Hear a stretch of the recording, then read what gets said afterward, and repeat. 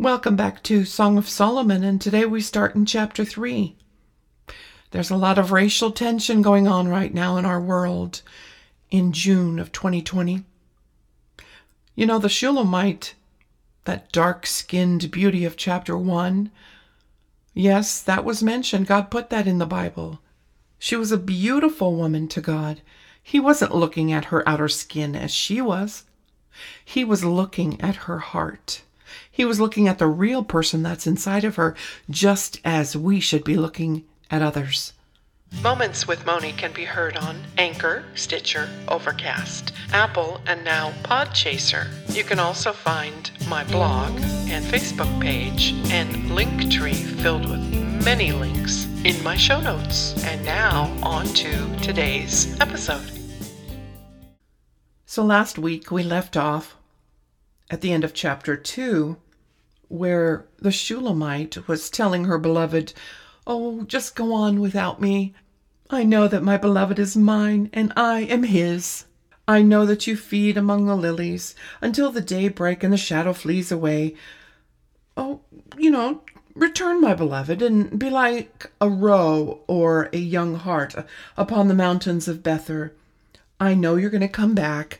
I know you're going to deal with my problems. I'll just wait here and bask in your love." To help us understand chapter 3 a little better, we can break it down into two different parts. Verses 1 through 5 are communion broken, and verses 6 to 11 would be communion restored or rekindled. Throughout this chapter, we will see snapshots of a relationship between the Shulamite and the shepherd king. As a bit of a review, Song of Solomon was taught by the Hebrews, and like the name, the ultimate song, the Song of Songs, is an analogy, a fact like another fact. We can look at it as the Holy of Holies, the ultimate. Remember, this is not an allegory, a story with hidden spiritual meanings. Another interesting fact I learned about it was Solomon and Shulamite are the male and female root of the same name. They are two parts of a whole. So we can see a divine relationship between the shepherd king and the Shulamite maiden, an analogy of divine relationship between Jesus and his bride. Teach us your ways, O Lord. So we left off with the shepherd king calling the maiden again to rise and come with him. Yet she turns him away and now is convinced that he has left her. Chapter 3, verse 1 begins, "By night on my bed I sought him whom my soul loveth. I sought him, but I found him not. I will rise now and go out about the city in the streets and in the broad ways. I will seek him whom my soul loveth.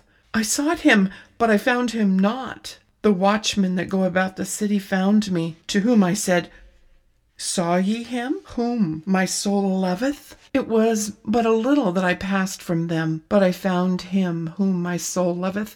I held him, I would not let him go, until I had brought him into my mother's house, and into the chamber of her that conceived me. I charge you, O ye daughters of Jerusalem, by the roes and by the hinds of the field, that ye stir not up, nor awake my love, till he please."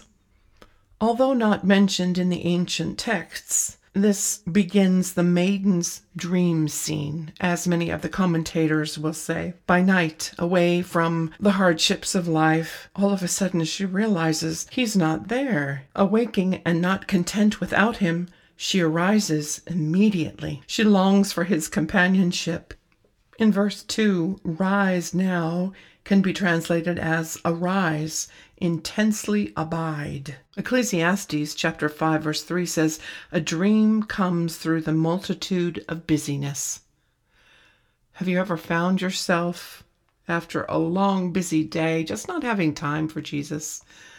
Go on. I know there's stuff to do. I need to be trained. I know I need discipline. I know I need to spend time with you, but I'm content right here for now. Please leave me to rest. I can do it on my own. No, I'm never like that. I'm sure you're not. Wide awake within her dream, the Shulamite searches out her beloved. This word seek means to search out, specifically in worship or prayer. She goes to search out him who her soul loves. She sought him, which means to search out by any method, but specifically by worship or prayer. But she found him not. He didn't come forth. He didn't appear to her in the dream. In verse 3, she finds the watchmen, the protectors that go about the city, and she goes to them and asks them, "Have you seen him? Have you seen him yourself? You know, the one that my soul loves? Please tell me where he is." And just a little further in the dream, she finds her bridegroom. "I found him. I found the one my soul loves." And she held him, and she would not let him go until she brought him to her mother's house. This is a calm and secure place, and she's in his embrace in this dream. Even in the dream, in her wildest dream, she seeks to be alone with him. In an intimate but moral way, she brings him to her mother's house, a safe place. This is not an illicit sexual rendezvous, for they are not married. And in Hebrew culture, this act would not take place before the wedding. Remember, in historical context, this is important. Have you ever experienced a cooling off of your passion for Jesus? If you have, if you've ever felt near to Jesus, then you know what it feels like to be distant from him. And if you're in that spot right now, run back into his arms and hold on to him and don't let go. The commentator David Gusick shares some words on these things regarding "I held him and would not let him go." It is easy to picture the relieved maiden clinging to her beloved, feeling calmed and secure in his embrace. She would not let him go. It seems to have been the same kind of embrace that Mary Magdalene had upon Jesus when she first saw her resurrected Lord. In John chapter 20, verses 16 to 17, it says, "Jesus said to her, 'Mary.' She recognized his voice. She turned and said to him, 'Rabboni,' which means teacher. Jesus said to her, 'Do not cling to me, for I have not yet ascended to my Father, but go to my brethren and say to them, I am ascending to my Father and to your Father, and to my God and to your God.'" Charles Spurgeon noted the steps of the maiden's progress here towards her beloved. In the dream, she loved him, she sought him, she found him not, she found him, she held him, she brought him. And as we do these things with our Jesus, we are going step by step in closer intimacy with the Almighty. The more we ponder on this scene, the more we can see that it is possibly a dream. But it tells of the deep exercises of her soul. Yes, the Shulamite truly misses her beloved, and she's not happy without the sense of his presence. Her only joy is found in abiding in his love, and she finds him when she seeks for him with all of her heart. This is what gratifies him. And so again, we have the refrain of satisfied love. Here again we hear, "I charge you, O you daughters of Jerusalem, by the roes and by the hinds of the field, that you stir not up, nor awake my love until it's time." Nothing gives our Lord more delight than to find a heart that joys in him for what he is in himself. Too often we think rather of his gifts and the gracious things that he can give us. It is right and proper that these things should stir us to thanksgiving, but it is as we get to know himself and the joy of his love that we really worship in blissful communion. A poem of communion in heaven about the bride and the bridegroom was written. The bride's eyes, not on her garments, but her dear bridegroom's face. I will not gaze at glory, but on my King of grace. Not on the crown he giveth, but on his pierced hand. The Lamb is all the glory of Emmanuel's land. Sometimes we can be just like that maiden. We can let time slip away. The cool of the morning and the evening of the day have gone by, and We can go to sleep and dream and look for our beloved and wonder where he is.